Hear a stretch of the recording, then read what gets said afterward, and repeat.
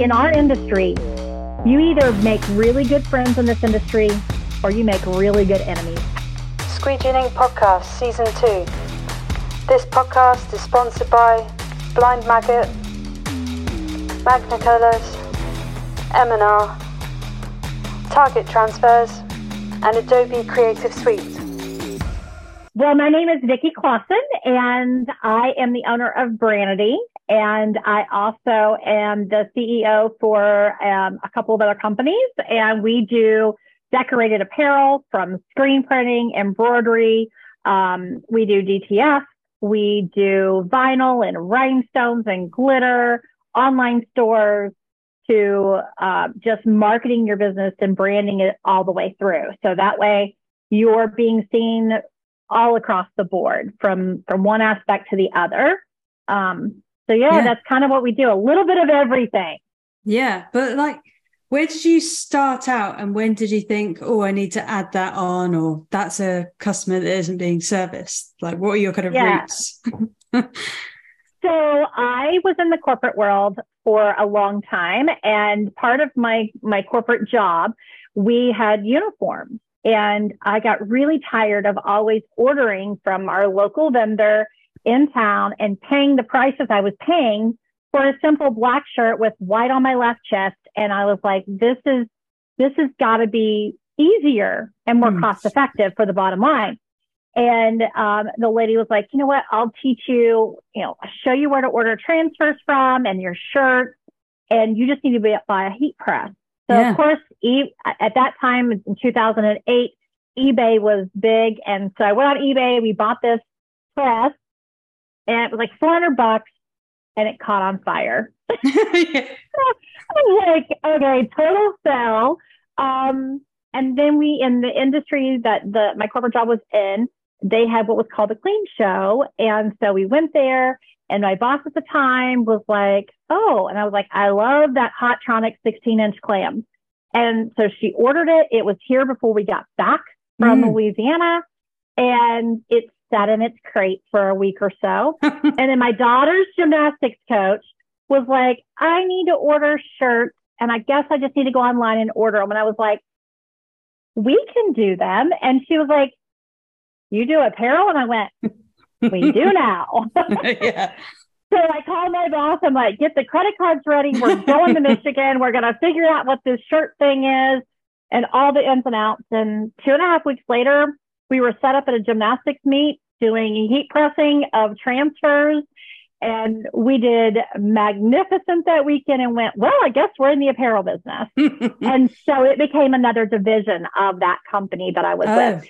And we basically did transfers in-house, and everything else we farmed out.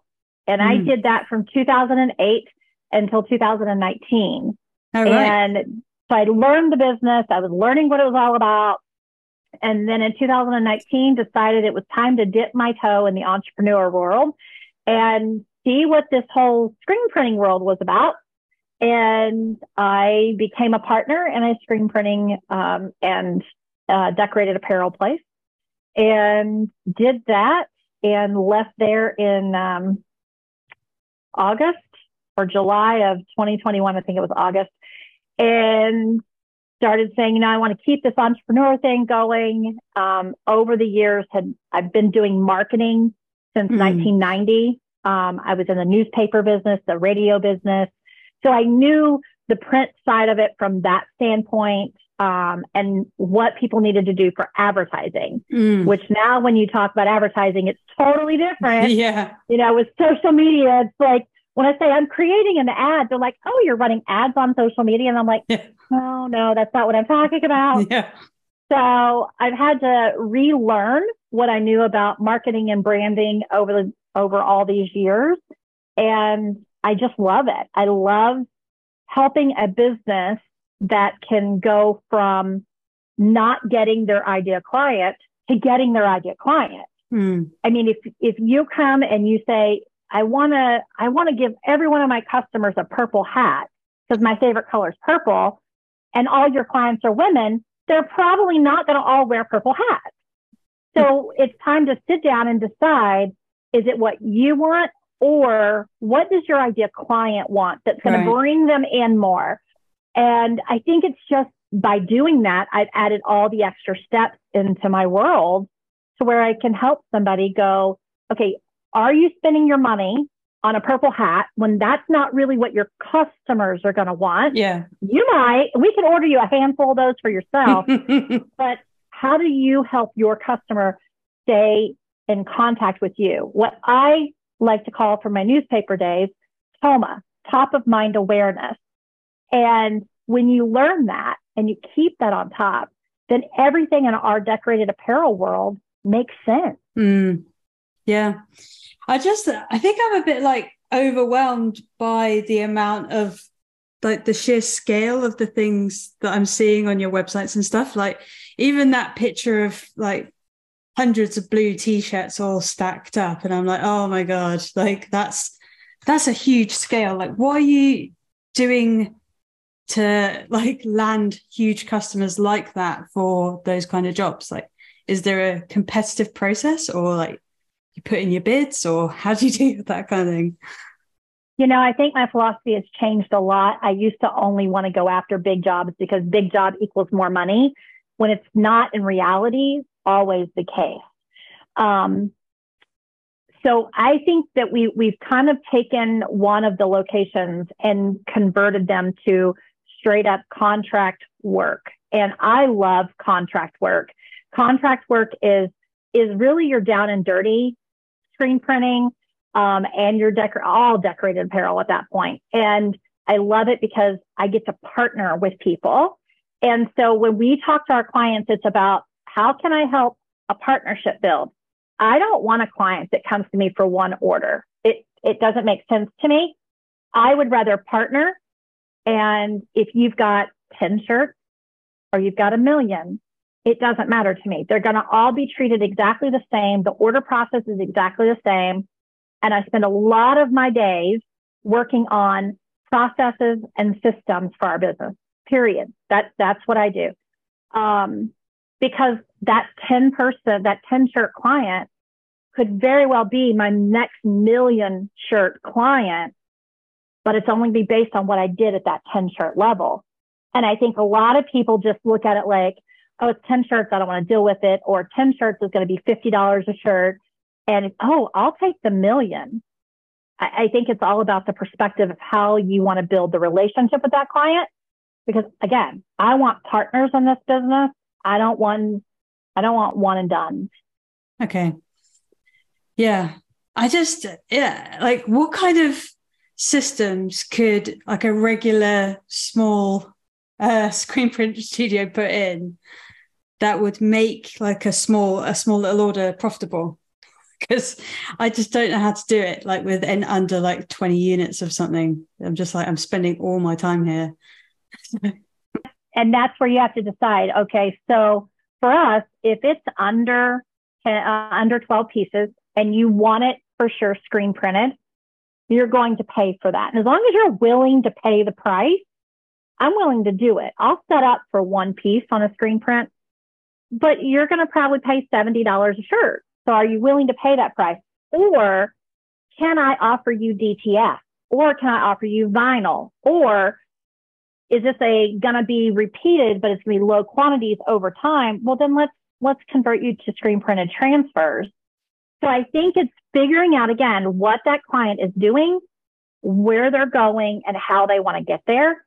But as far as the processes go, we've really kind of streamlined. So I have a 12-step process when we get an order in, and it goes boom, boom, boom, boom. And there is somebody in charge of all 12 at each individual step along the way. Now, some people might handle 2 or 3 of the steps, but they're in charge of those steps. And if something goes awry, then that's a problem. And that person is responsible for those steps, period. I mean, there's no way around that. We also use a lot of internal communication. So I've helped set up Asana boards, which are free, which a lot of small businesses don't realize that it's free. Go get an Asana board. You don't need to pay for this big thing. You just need to get an Asana board so you can internally communicate about orders and whatever. To me, that's the biggest thing is look down, you break down every step. And as we're growing, and we're in the process of growing right now, there's going to be holes all along the way. So we have a team meeting typically once a week with my admin team. And we actually created this little thing. I completely believe in no one in our building is to blame for anything. I sit in this chair. Mike sits in his chair. No matter what happens at the end of the press, at the top of the press, in the screen room, ultimately I have an answer to my client, right? So if somebody messes up, I don't need them to walk in here and say such and such messed up or I messed up. All we do is think outside the box and look for solutions. So we actually came up on my wall. I have solutions. 1, no blaming. 2, state the problem, find the solution. Number 3, don't be afraid to speak up. Employees are so afraid sometimes that they're going to get in trouble. They just don't speak up. Number 4, positive vibes only. Number 5, negative equals no positive outcome. 6, one misstep equals affects everyone, but mainly our customers. It's not just a t-shirt, it's a team. Together, everyone achieves more for our customer. If we keep the eye on the prize, which is our customer and not our bottom dollar and not our employees, but our customers, everything else falls into place. But Vicky, what if someone's a real nightmare? They just keep burning everything and keep breaking everything, and they're just like a klutz and they're just spilling stuff and not turning up on time. Like, how do you go about like easing them out the door as an employee if they seem to be coming up? I look at an employee in 2 lights. 1, and I learned this from a mentor one day. I look at them, 1, are they salvageable? If they're salvageable, then do we have the right process in play? Do we have a recipe card for their job? We call them recipe cards around here. So at the end of the dryer, you'll find a recipe card that says, if you're sitting in the dryer, these are your responsibilities.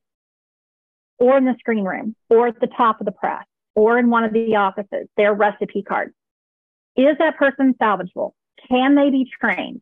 Can I have a sit down with them and say, these are the things you have to improve on, and here's your time limit to improve on? Or if I'm like, they're not salvageable, out. So we don't have time for it. Yeah, absolutely. If you don't fire it quickly, now I have been known to keep people on a lot longer than they ever should have been. I also want to tell you, if you're an entrepreneur and you're in this role, you have to trust your gut. If your gut instinct tells you that person is not right for the position or your company or something is not right, listen to it. Listen to that gut feeling of something's not right. Doesn't mean react right then. Start looking into things, start investigating, pulling up things. I had a sales rep who my gut just said, don't hire. But I was like, oh, in the beginning, oh, I love. And then it was like, don't hire. Oh, I went and hired, and I should have followed my gut. And I was at a conference, and I don't know what made me do it, but I emailed my office and my team, and I said, hey, how many quotes, how many inquiries, how many orders has this person produced in the last 5 days? None. And I went, okay. By Monday, she had sent a text and said, hey, I don't think it's going to work for me. I was like, that's probably a good idea. So I think I should have listened to myself. And I think sometimes we don't trust ourselves in that aspect. But if they're constantly messing up, they're either in the wrong job, they're not trained right, or you got to get them out of the building. There's right. No 2 ways around it. What's your perspective on cross-training people? Because earlier you said like there's loads of different people where the admin goes through them all. But then if one of them's off sick, like are there other people who are like backup trained in their role? Yes. So we cross-train on everything. So for instance, for order entry, I have one person who we've identified as our QBR. There's a book called Time Clock. And when you read it, it talks about your QBR, your queen bee role. And in there, you literally take sticky notes for every person in your company and have them write out 6 things that their job is responsible for. And if you could run the company without that job, pull it off. For instance, invoicing. Do you need a nice fancy invoice to collect money from somebody? No, you don't. So that no longer becomes a priority in the company. So when you narrow it down, and ours became customer experience, not customer service. Customer service is who you call when you're mad. Customer experience is what you want to give the client from day one, right? So we decided that we needed somebody who input all of our orders and handled our customer experience from day one. And she is our QBR, and we protect her at all costs. She's never asked to go to the end of the dryer. She doesn't take on special duties. Nothing like that, because we are protecting her with the customer experience and making sure all orders are entered in the system without problems, right? But she gets sick sometimes. So then I have our shipping and receiving and warehouse and fulfillment person who has cross-trained into her job. And now our order processing person is cross-training into shipping, receiving, warehouse, and fulfillment, at least for all the paperwork and getting things out the door. Not the manual work part of it, but at least all the computer work. And what that does is now, no matter what, now if they're both out, then it all falls on me. And then you're like, shit, I didn't train you, so this is gonna. But that's pretty prepared, isn't it? You try to be, and we are not 100% buttoned up yet by any means. Like, I have one person that does all of our screen printed transfers. If he's not here, what happens? So we're in the process of saying, hey, when you're not here, who backs you up? And so we've identified in the company where you go. Now, that's a lot of work. And a lot of entrepreneurs are like, I'll just figure it out. And then when time comes, they're like, oh, I should have figured it out. So we've taken that extra time, which is costly. But we figured it out, like what we do. And again, every week we meet and go, what holes are you experiencing in your job? What happened here? If you messed up or if the system didn't work, why? And let's find a solution. Again, I don't care why you did it, except can we get a solution so it never happens again, right? Yeah. That's the biggest thing. Right. And then another question, because you've probably hired a lot more people, you've hired a lot of people. Do you hire on any previous skills? Do you look at their CVs, or is it mainly about enthusiasm and just personality? It would be great if I had a great printer walk in here and say, hey, I've got 20 years experience and I can run every press in here and I don't have to train them. However, we've got a couple of really good printers that have been in the business for a very long time. And I have found it's easier to find someone that wants to learn and train them the way we want things done around here. So that's typically what we're looking for. I'm always looking for an experienced printer, always, but I will take anyone that is willing to have a good attitude and the willingness to learn. I had a team member the other day tell us he's actually a screen printer who is learning the art side of things, and he's going to be backing up for our art department when they're not there, because he has a screen printing knowledge. He does have a degree in art as well. And I said, do you not know Illustrator? Because they were under the impression you didn't. He goes, no. He's like, but I go into it with my cup empty. If I go in here with my cup full and I'm like, yeah, I know how to do that. What are you there to teach me? He's like, so I walked in to the office going, I don't know anything, because I want to learn the way they're doing it, not the way I want to do it. And I thought, that's really profound. And that's the way people going into training should look at it like. Right. Okay.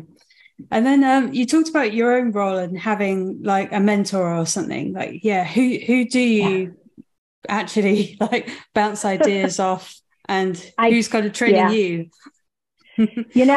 I've had several throughout the years. I believe that when you get to a certain point with one mentor, it's time to move to a new one. And I like to have multiple.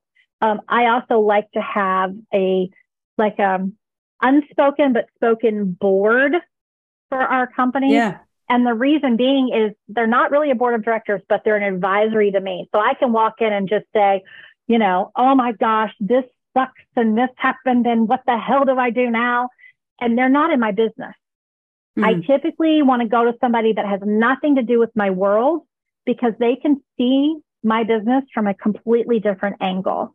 I'm constantly telling everyone, I can't see the forest because of all the trees. So when I'm sitting in this office and I'm looking around and I'm like, oh, it didn't work, something's wrong, but somebody else from the outside looking in. So I have basically like an advisory panel of people that I have in my back pocket or my phone. And I'm just like, hey, can we have lunch for every month? I usually always have a business coach of some form that is different. Like I've had the same one for 3 years. I'm actually in the process of changing now. And the one I've had for the last 3 years is beyond phenomenal and amazing. But I think it's at the point now where I'm just like ready for something to go in a different direction. And my business model has changed so much for the last 3 years. So I'm super excited what's going to be on the horizon for that. But I think that every entrepreneur should have some sort of an advisory panel for their business. Yeah. Ours is like our kind of, they're an accountant, but she's not really the accountant. She's kind of doesn't do our actual books herself, like her business does. But we speak with her every single Thursday morning, and she just goes through like, what are your targets for this week? And we're like, we'd never got this with our old accountant, but you're saying like switch it up. So you have to keep re-explaining what it is that you're trying to do. And okay. So if you find an advisory panel, meet with them like once a month, because that gives you time to go to the table and say, these are my problems. They help you with suggestions. You go and fix them, come back. So there's 3 girls that I have, Wendy, Brittany, and Branda. And the 4 of us will get together once a month and we have dinner, and it's like round robin. We are all entrepreneurs and we just throw out everything on the table. And we say, this is what it is. We also have a group chat text message that just says, one of them reached out this morning and was like, hey, I need an immediate answer. What do you think about this? And then, we're just the rest of us are just flying ideas, and none of us are in the same business. We don't overlap customers, anything, but it's a meeting of the minds, because no matter what business it is, it's all the same problem. There may be variations, but they're all the same. So find a couple of people, there's all kinds of women's groups, there's all kinds of business groups, but just find somebody and have an intimate group where you feel totally safe to be able to say, this month sucked. We didn't hit one target goal. We didn't do what we were supposed to. We're in the red. Help me. And if you can feel comfortable enough to spill all your guts to those people, they'll be able to give you feedback, even if it's not the feedback you needed, but your brain starts to think differently, and you start going, oh, that's not going to fix it, but this would fix my problem. Yeah. Or celebrate with them as well when you're like, absolutely smash it. Yeah, absolutely. We celebrated whenever, you said, let's do this podcast together. I immediately texted all of them and said, holy crap. And they're like, good job. So, absolutely. Celebrations, every win needs to be celebrated, no matter how little it is. This is like going right back to like offering customers different things, because like right at the beginning, you said all the different things that you do. And one of them was even like rhinestones, which is an incredibly time consuming process. But I do understand there's a huge market for it, like with all the cheerleaders and the sports teams that you probably get to service more than we do. Again, like, how do you go, okay, that costs this amount? Like, how are you breaking down the cost for the customer and what it costs you to produce something very bespoke like that? We do that on every job. So even on rhinestones, so we can do hand placement of rhinestones, but if it's going to be a full-on design, you've got templates. Our graphics designer, she can build a template like no other. You've got it. But there's also companies out there that I can send them my image and they can turn it into rhinestones, and all I'm doing is heat applying it. So again, it goes back to how much am I doing? What's going to be best for the customer? What time frame am I in? And how do I make the most profit on that job? Period. We don't turn any of our jobs over to the team until I've looked at them and said, okay, this job is going to lose money, so we need to figure out a different way. Or this job's going to have all these extras, so guess what? You get to pay a little extra. Okay, I understand. So it's like taking it by case basis and then working it out. It's a lot of admin. It can be.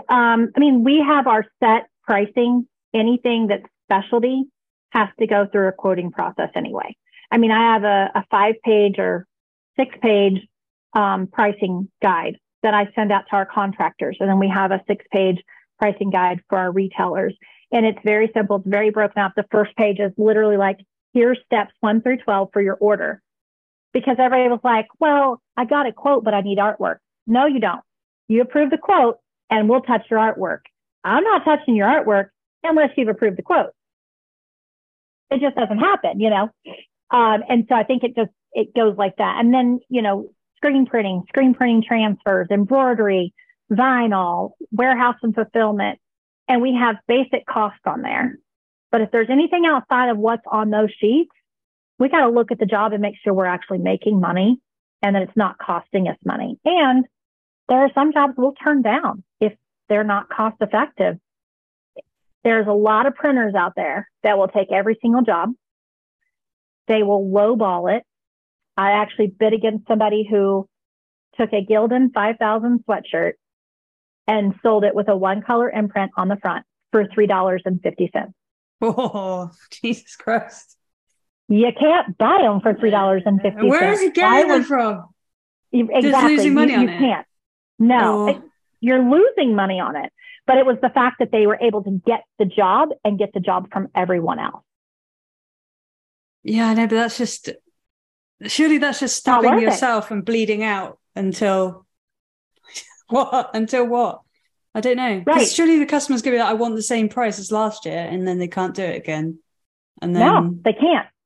They can't. But it's that type of mentality sometimes in our industry that I just sit back and go, I'm not going to be the cheapest. I'm not going to be the most expensive, but I'm not going to be the cheapest. I never want to be the cheapest because my prices could never go up. And we do a price increase every January. Every vendor has a price increase every January.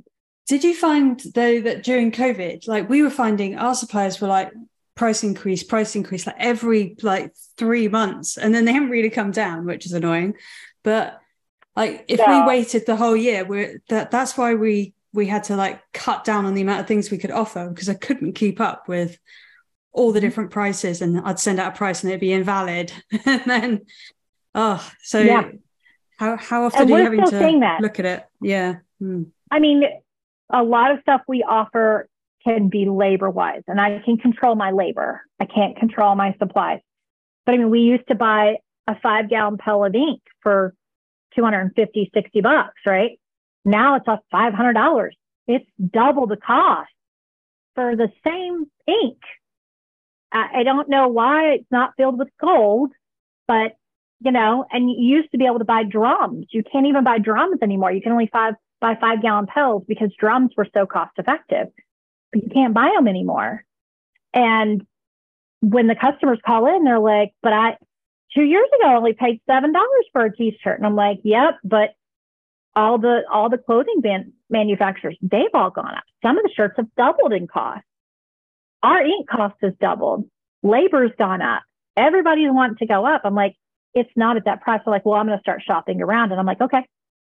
You'll be Typically, back next. they will come back. Yeah, I know. Typically, they come back because they want the service. And so I think that's the biggest thing is we focus so hard on partnering and the customer experience and the consistency and the communication. That's what they're buying. A screen printer is a screen printer is a screen printer. We all do things a little different, but we don't all do everything totally different. It's the same process, right? We all load that ink. We all use the same type squeegees or variations of it. We all send it down a dryer to cook. It's how you do everything else that's what the customer's paying for, in all honesty. Okay. And then this is quite a difficult question, but when you started with the heat press and that was a division of that company and all that type of thing. Yep. How did you, so you just became partner and added yourself into an existing company, and now are you a separate company again on your own? Is that right? Yeah, that's correct. So how did you make that jump to be able to finance equipment and hire staff without actually physically doing the printing on your own? Because I think that's the bit that people get stuck in, being the tradesperson instead of the business owner. Well, and that right there is key. I mean, making sure you can get funding. I mean, it just has it. I think entrepreneurs go into this without a plan. They just want to jump off the deep end. It looks easy, sounds easy. I can do it in my garage. I just buy a $1,000 manual and I just start printing T-shirts. It's more than that as you want to start growing. And I think that it comes down to planning, having a 5-year goal. And when I graduated from Goldman Sachs 10,000 Small Business Program a couple of years ago, they actually made us do a 5-year plan of how you would end your business. So now I take a look at every business that I have or that I'm involved in. I take a look at, in 5 years, am I going to sell it, give it away, or die with it? Those are my options. And if I'm going to sell it, then how do I get it to the point where it's sellable? If I'm going to give it away, who am I training to give it away to? And if I'm going to die with it, it's probably going to die before I do. And I think that's the problem, is screen printers or entrepreneurs have to look at it. The other side of that is you have to learn to start working on your business instead of in your business. And a lot of people are like, well, I'm just going to go out and throw the squeegee and I can sell and I can do invoice and I can do all this. And by the end of the day, you're exhausted just from pulling a squeegee and you're done. So there is no more contacting customers. There is no more invoicing. Before you know it, people have taken products and orders out of the door and they never paid you. And now you're upside down even more. So it's like we've got to work on being on the business instead of in the business. I'm in the business still, but I'm on the business. That's my primary function, is to work on the business instead of in the business. Yeah.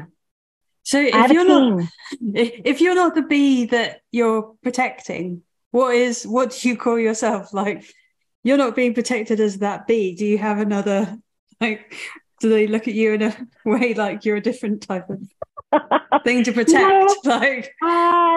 They know my time is worth money.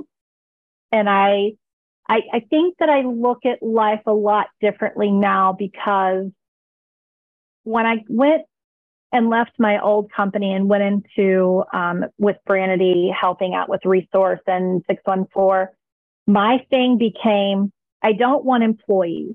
I don't want staff. I want a team. And I want to build a culture of a team. So I rarely, occasionally I accidentally, refer to anybody on my team as an employee. Because if they feel like an employee, they don't feel like they're part of something.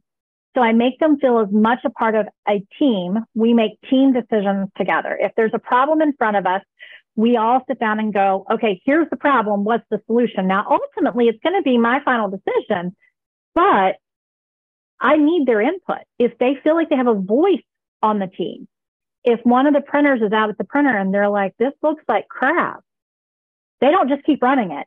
They stop the process and call the customer. If any process along the building, anybody needs to talk to a customer, pick someone and call the customer. They don't need to come to me or go to Nicole or Andy or anybody else. They need to go straight to the customer because they're going to get a faster answer. And so I think, again, it's taken time to build up to this, but now the team works together. If I'm not here, you wouldn't know it. That's amazing. The business carries on every day. If I went on a trip to Florida at the beginning of February on a business trip. I was gone for 8 days traveling Florida, seeing clients. And not one time did the office have to call and go, we can't make a decision without you, because I've empowered them to make the decision. Again, make a mistake, we can fix it, right? Never making a mistake means you never did anything.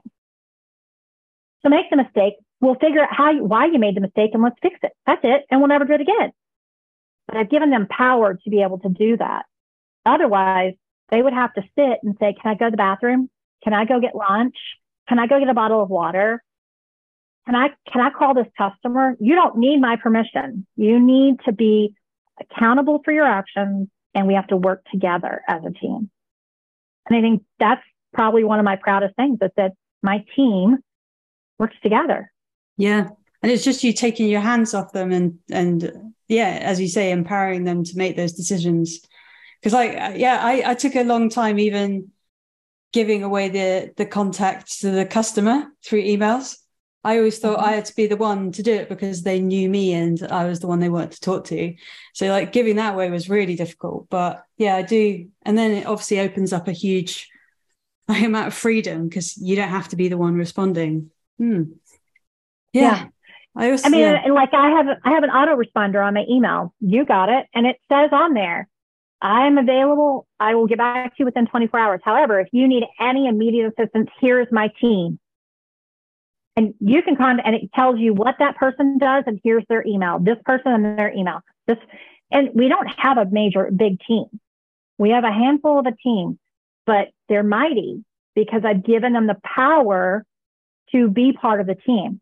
I'm not a dictator. Mike's not a dictator. Nobody walks in here and says, you were 2 minutes late. I'm like, hey, everything good? And they're like, oh my gosh, I'm so sorry I was late. I don't even have to tell them they were late anymore. I'm like, are you good? They're like, traffic was awful this morning, or I overslept. I'm so sorry. They own it before I even ask them because I've given them power to do that. Now, they're not perfect. They make mistakes. We're growing, but I also have very little turnover for that reason. Yeah. It does sound like language is really important for the way that you're running the business, like not calling them employees and like saying customer experience and stuff like that. So yeah, are there any other things that you kind of hear other business owners say and you kind of like wince because you're like, oh, don't that's a big mistake that you're making? Yeah. I've seen some talk down to their employees. That's a big one, making them feel belittled or addressing them in a group setting, walking out, screaming on the floor. That's just uncalled for. That's why there's an office. If you need to have a meeting about something, you go to an office and you talk about it. Also, not having an open door policy. I mean, any of the team members could come right in here right now. As long as nobody else is around, they could cuss at me if they wanted to. They could scream at me if they wanted to. But if you disrespect me in front of the rest of the team, we have a problem. You need to get angry. You need to get upset. That's fine. Let's talk about it. I'm totally open for that. And I think a lot of shops don't give, again, the power back to their employees to let them be expressive. And I've also had employees come to me and go, this is not the right job for me. And I'm like, okay, well then what is? And they're like, I really want to go over that department. I'm like, cool, let's make it happen. So giving them the power that I don't want them to leave the company, especially if they're really good, but they don't like where they are. They're not enjoying it. They're not going to be productive anyway. It's going to end up costing me money because they're going to be burning it every time they run around spin it around that machine. Yeah. That's true. That flash gets too hot. Yeah. And we do evaluate. Oh, you do evaluate. I was just going to say that I found it really interesting earlier when you said like they have the recipe cards at the end of the dryer and that type of thing. Is that from something like lean manufacturing, or is that just something you've figured out yourself works, or like are you each into person that's all of in that?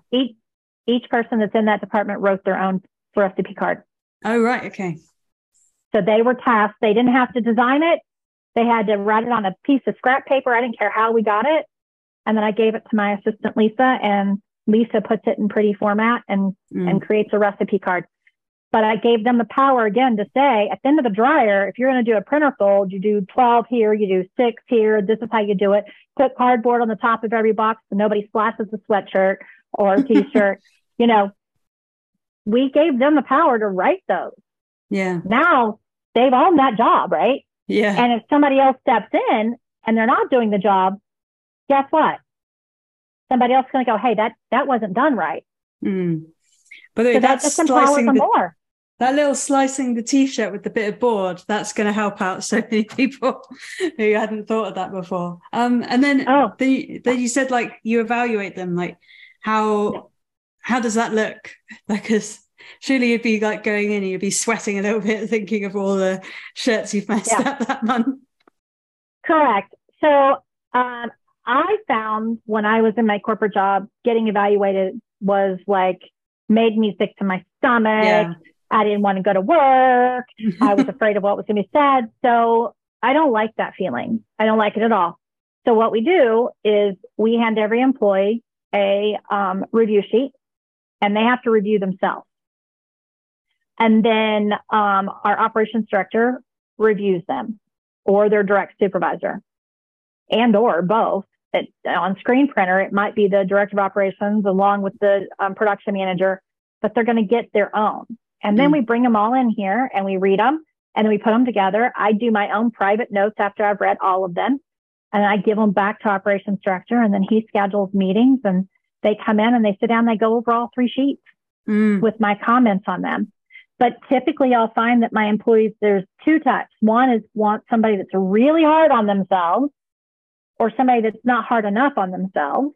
And they get a little bit of an attitude check, and they get to, we leave the egos at the door, because there is no place for egos in t-shirts. T-shirts isn't spelled with an E, a G, and an O.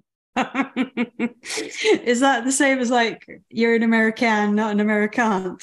I love that one. Have you heard that one? I have not heard that one, but I am American. I think it's depends on which American, not American. I think it's like tomato. I think it's depending on which part of the country you're in. So, absolutely sure. But again, giving the power back to the employee. Yeah. But we do review a minimum of every 6 months. So I think more often than that, the way our season and the way we shift and ebb and flow in the apparel business is you can't get a true aspect after 3 months. I mean, January through March, let's be honest, season was really late starting this year. Middle of February didn't come like normal. Middle of March, it finally started, and we're finally, gearing up. So evaluating somebody January through March isn't as good as, evaluating them off time. Yeah. I suppose doing that kind of method helps them self-reflect. So they know, most people know what they're doing wrong, don't they? They know what their flaws are. So they're highlighting it. So they're less defensive when you actually go, I agree. That is your problem. Absolutely.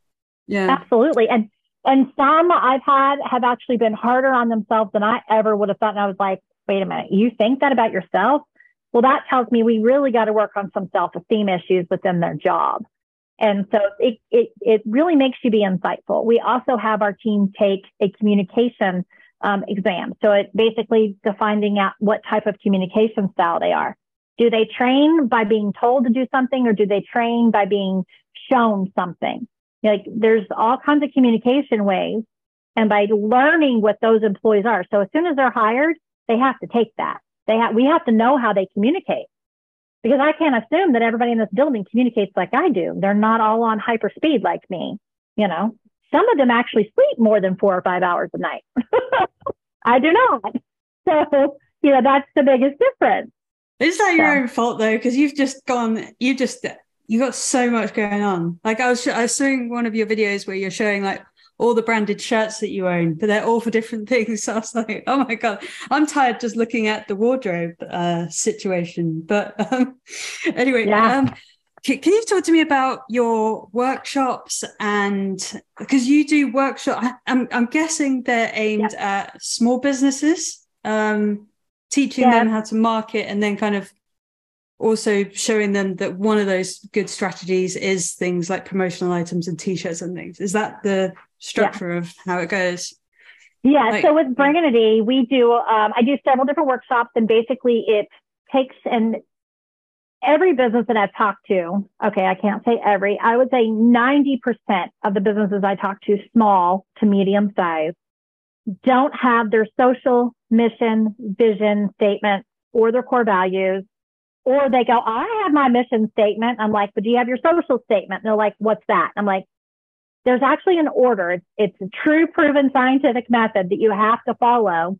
And if you've got your mission statement and you've got a logo and you've got colors, if you follow the true process of a social mission, vision statement to core values, which creates the culture in your business all the way through, typically your logo and your colors change. And for sure, your mission statement's already changed.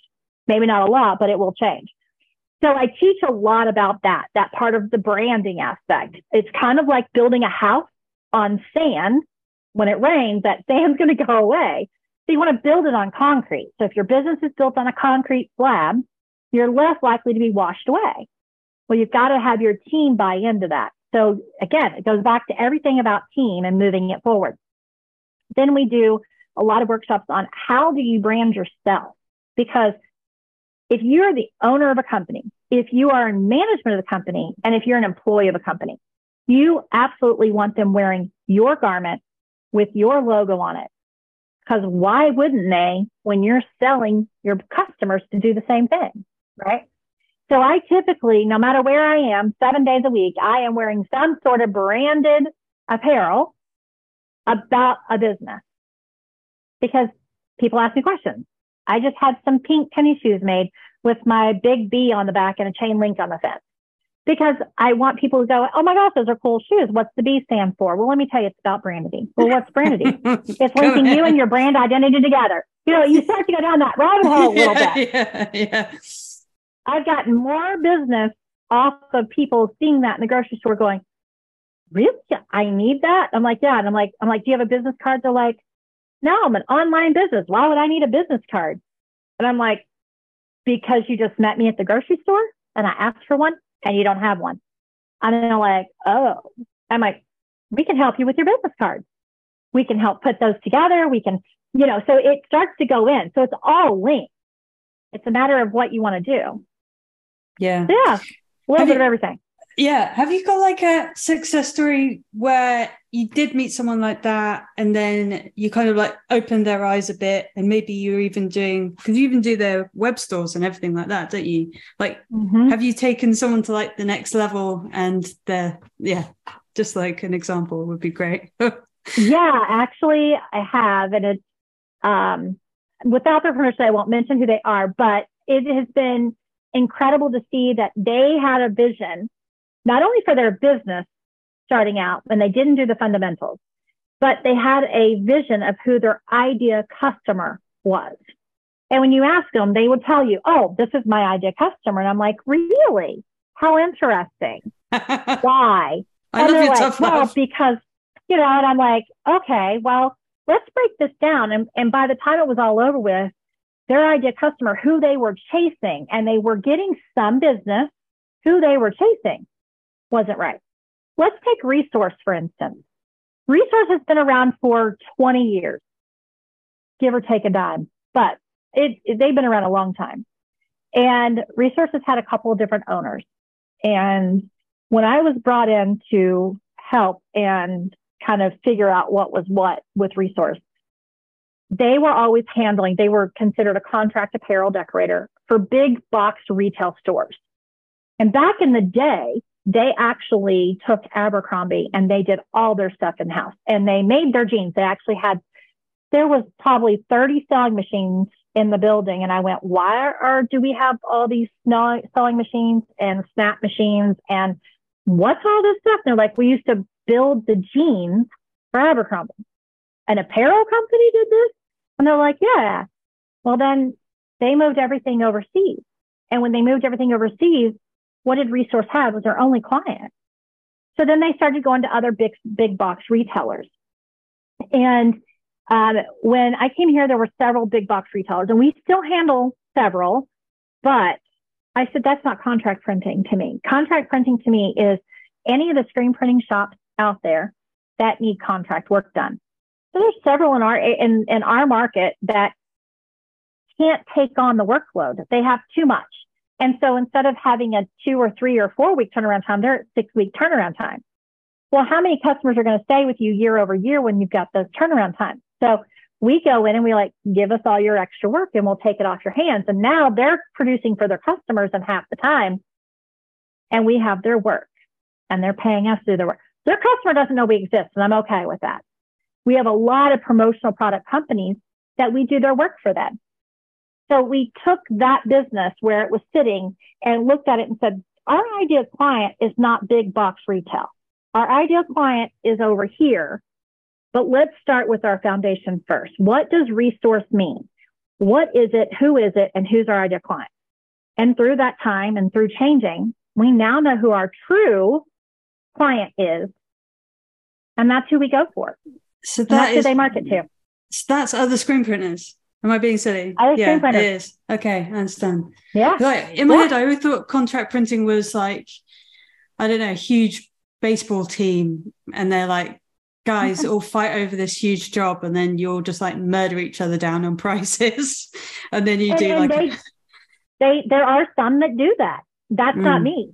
Okay. I want to partner with the other screen printers in my area. Right. Okay. And we have clients nationally all over the United States right now that send us garments. We produce them and ship them to their clients blindly.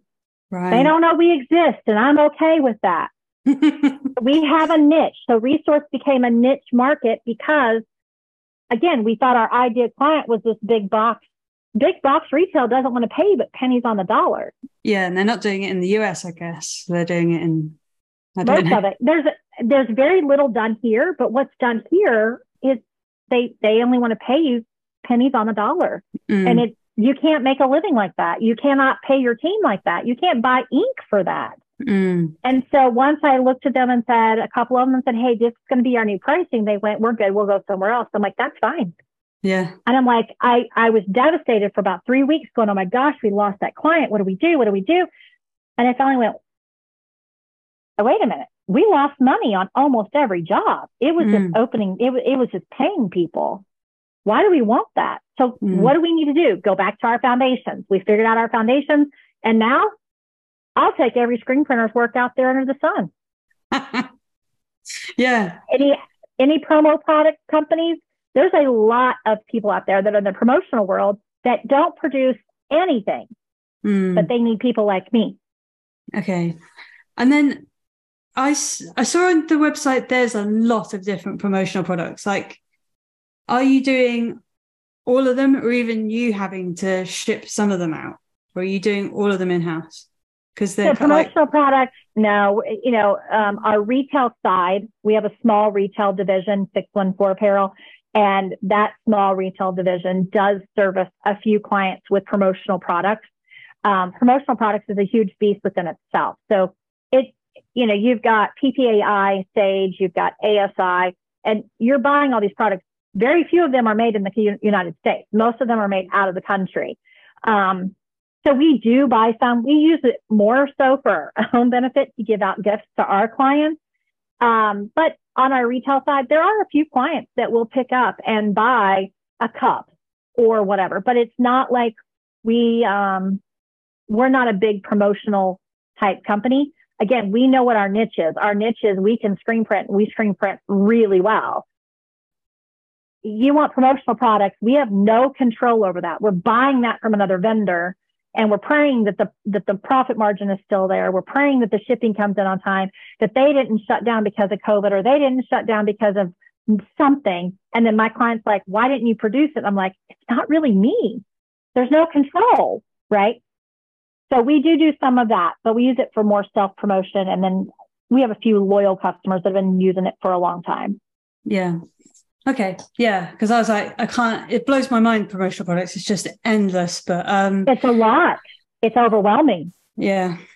Okay. So yeah, I understand now. Did you see my question about your unpopular opinion in the garment decoration industry? I think it's a little bit like that thing that riles you up, but I did see that. And I think that I've thought about that the last couple of days. And I think the one that I would say is when other screen print shops just want to talk crap about another screen print shop.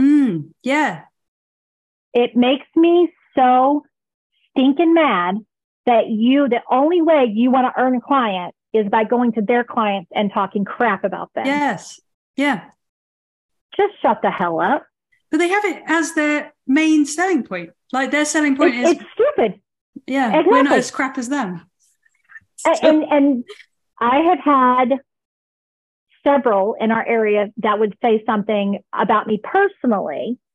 And I'm like, I want to call them. I want my attorney to call them. And I'm like, but you know what? They're going to look like the dumbasses. I'm sorry, I should know if I can cuss or not, but they're going to look bad because guess what? They're talking crap about somebody, and eventually it's going to come back to bite them. So I'm just going to sit over here in my corner, keep doing me, and not let them affect me. But in our industry, you either make really good friends in this industry or you make really good enemies.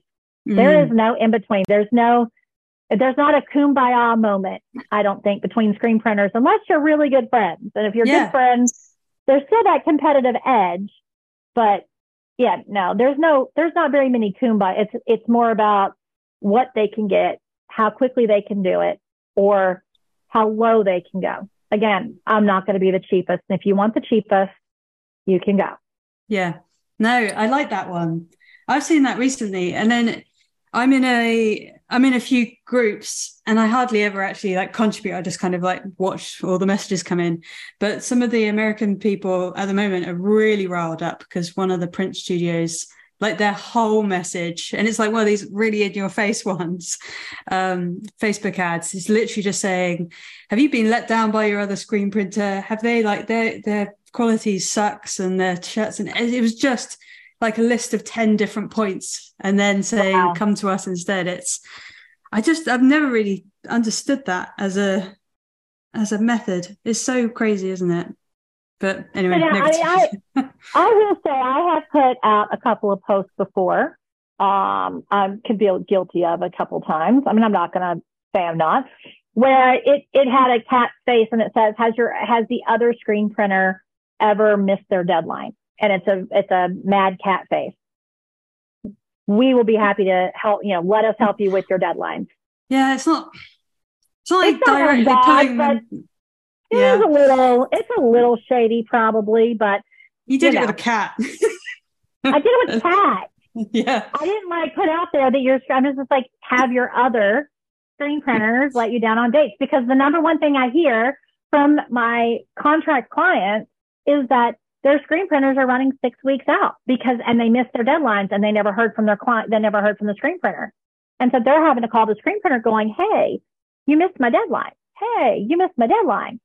And I'm like, listen. And so it was in a private group. I didn't put it in public. I put it in a private group, but I was just like, this is what you're telling me is the number one reason you don't want to use them anymore, but you're going back to them. Stop going back to the people that keep screwing you over. I know. Another quite big topic at the moment is like garment choices, and like, what kind of garments are you directing people to? Because sometimes when you order and then you're getting like discrepancies with like sizing and holes, and like, the quality's not there, then you're losing money because you can't fulfill the orders quick enough. Like, are you finding any quality problems where you've had to switch vendors, or what are you trying to get people to go to? I've picked out some of my favorites, and actually have prepared like a sample email of like, hey, these are my top 10 favorites if you want t-shirts, top 10 favorites for sweatshirts, trying to direct them away. I still get the ones who are like, I want this. I'm like, well, it's coming straight from the mill, which means more expense. It also means longer time. And I'm like, that's cool. I can get that. But you understand, now we're no longer at 10 to 14 business days. Now we're at like 21. And I'm like, why? And I'm like, because you want that coming straight from the mill, and your price just went up. And they're like, oh, what do you got instead? So I kind of have narrowed it down, and I've had to make switch changes. On our online stores, if there's anything out there, I always tell my clients, listen, do you want a t-shirt cotton, or do you want a tri-blend? And they're like, oh, just put both. I'm like, great. And they're like, what brand? I'm like, I will never put a brand on there. Why not? Well, because if I go to buy a 5,000 and they're sold out in Carolina blue, I can switch to an 8,000, or I can switch over to this other style or another style. So I don't lock myself in. I lock myself into a color, a style, and a size. Wow, that is mind blowing.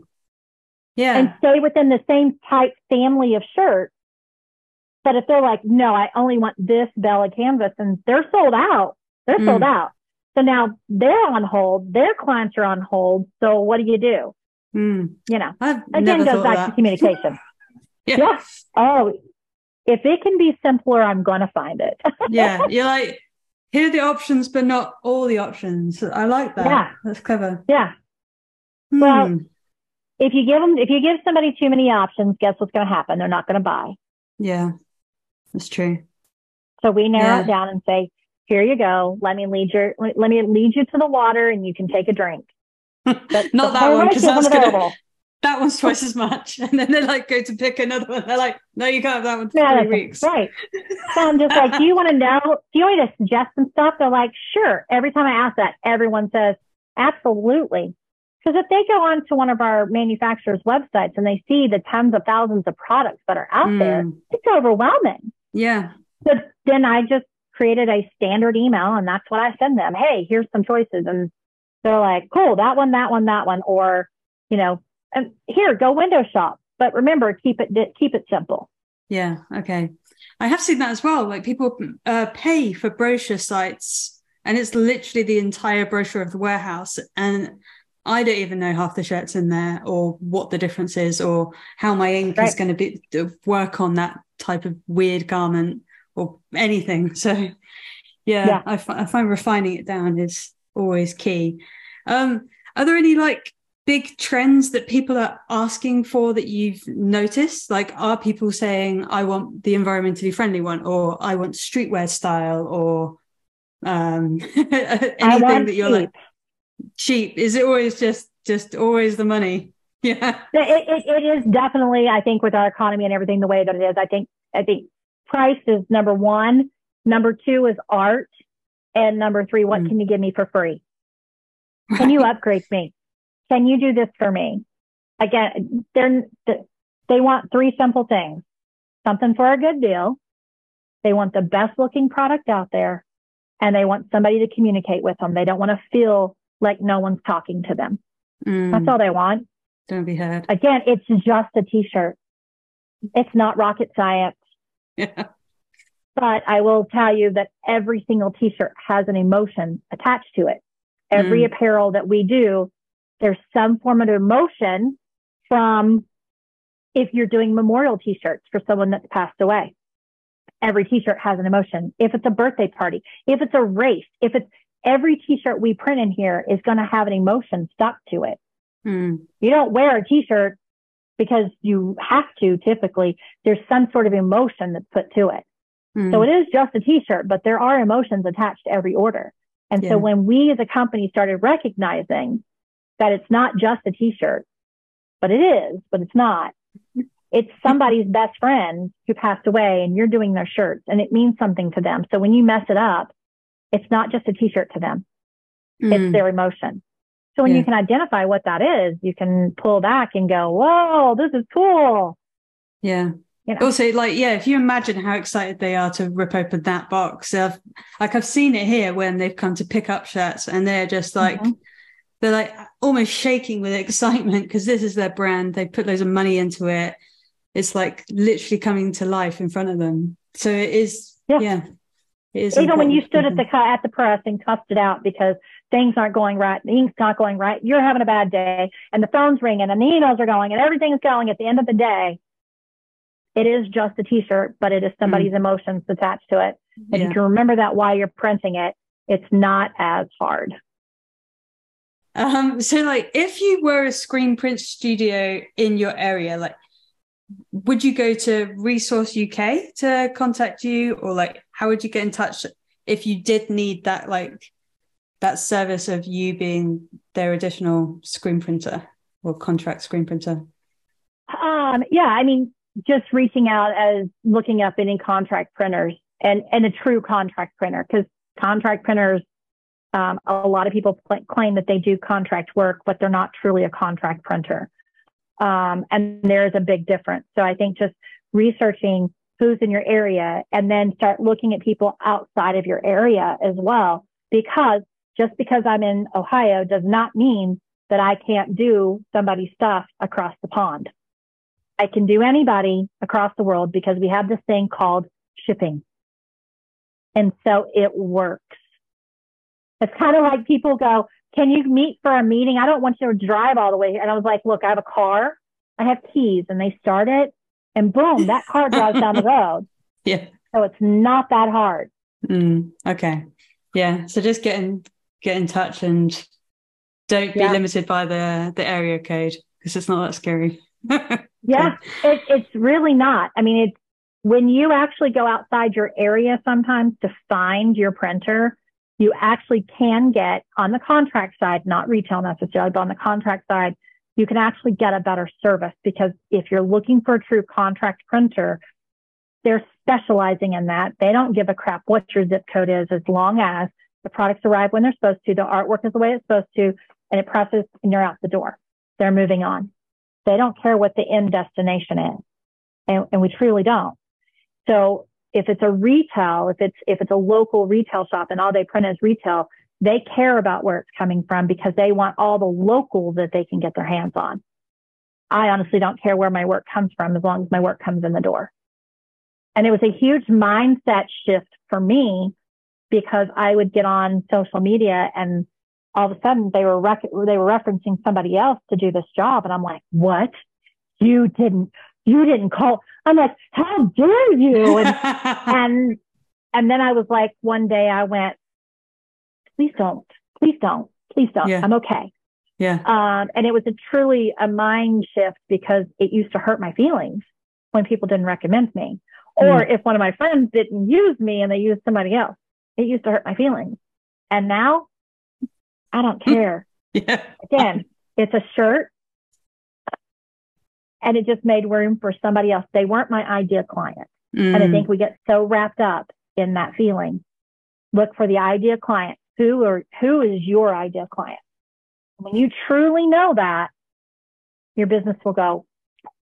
Thank you. I think you rounded it up really nicely. I feel like I should pay for a business chat with you, like you're like a business mentorship program that I've been on for the last hour. That's really cool. Thank you so much. Well, we can collab anytime that you want to. Oh, thank you. Thank you so much. Right. Hope you have a nice day. Okay. You as well. Talk to you soon. Bye. Bye-bye.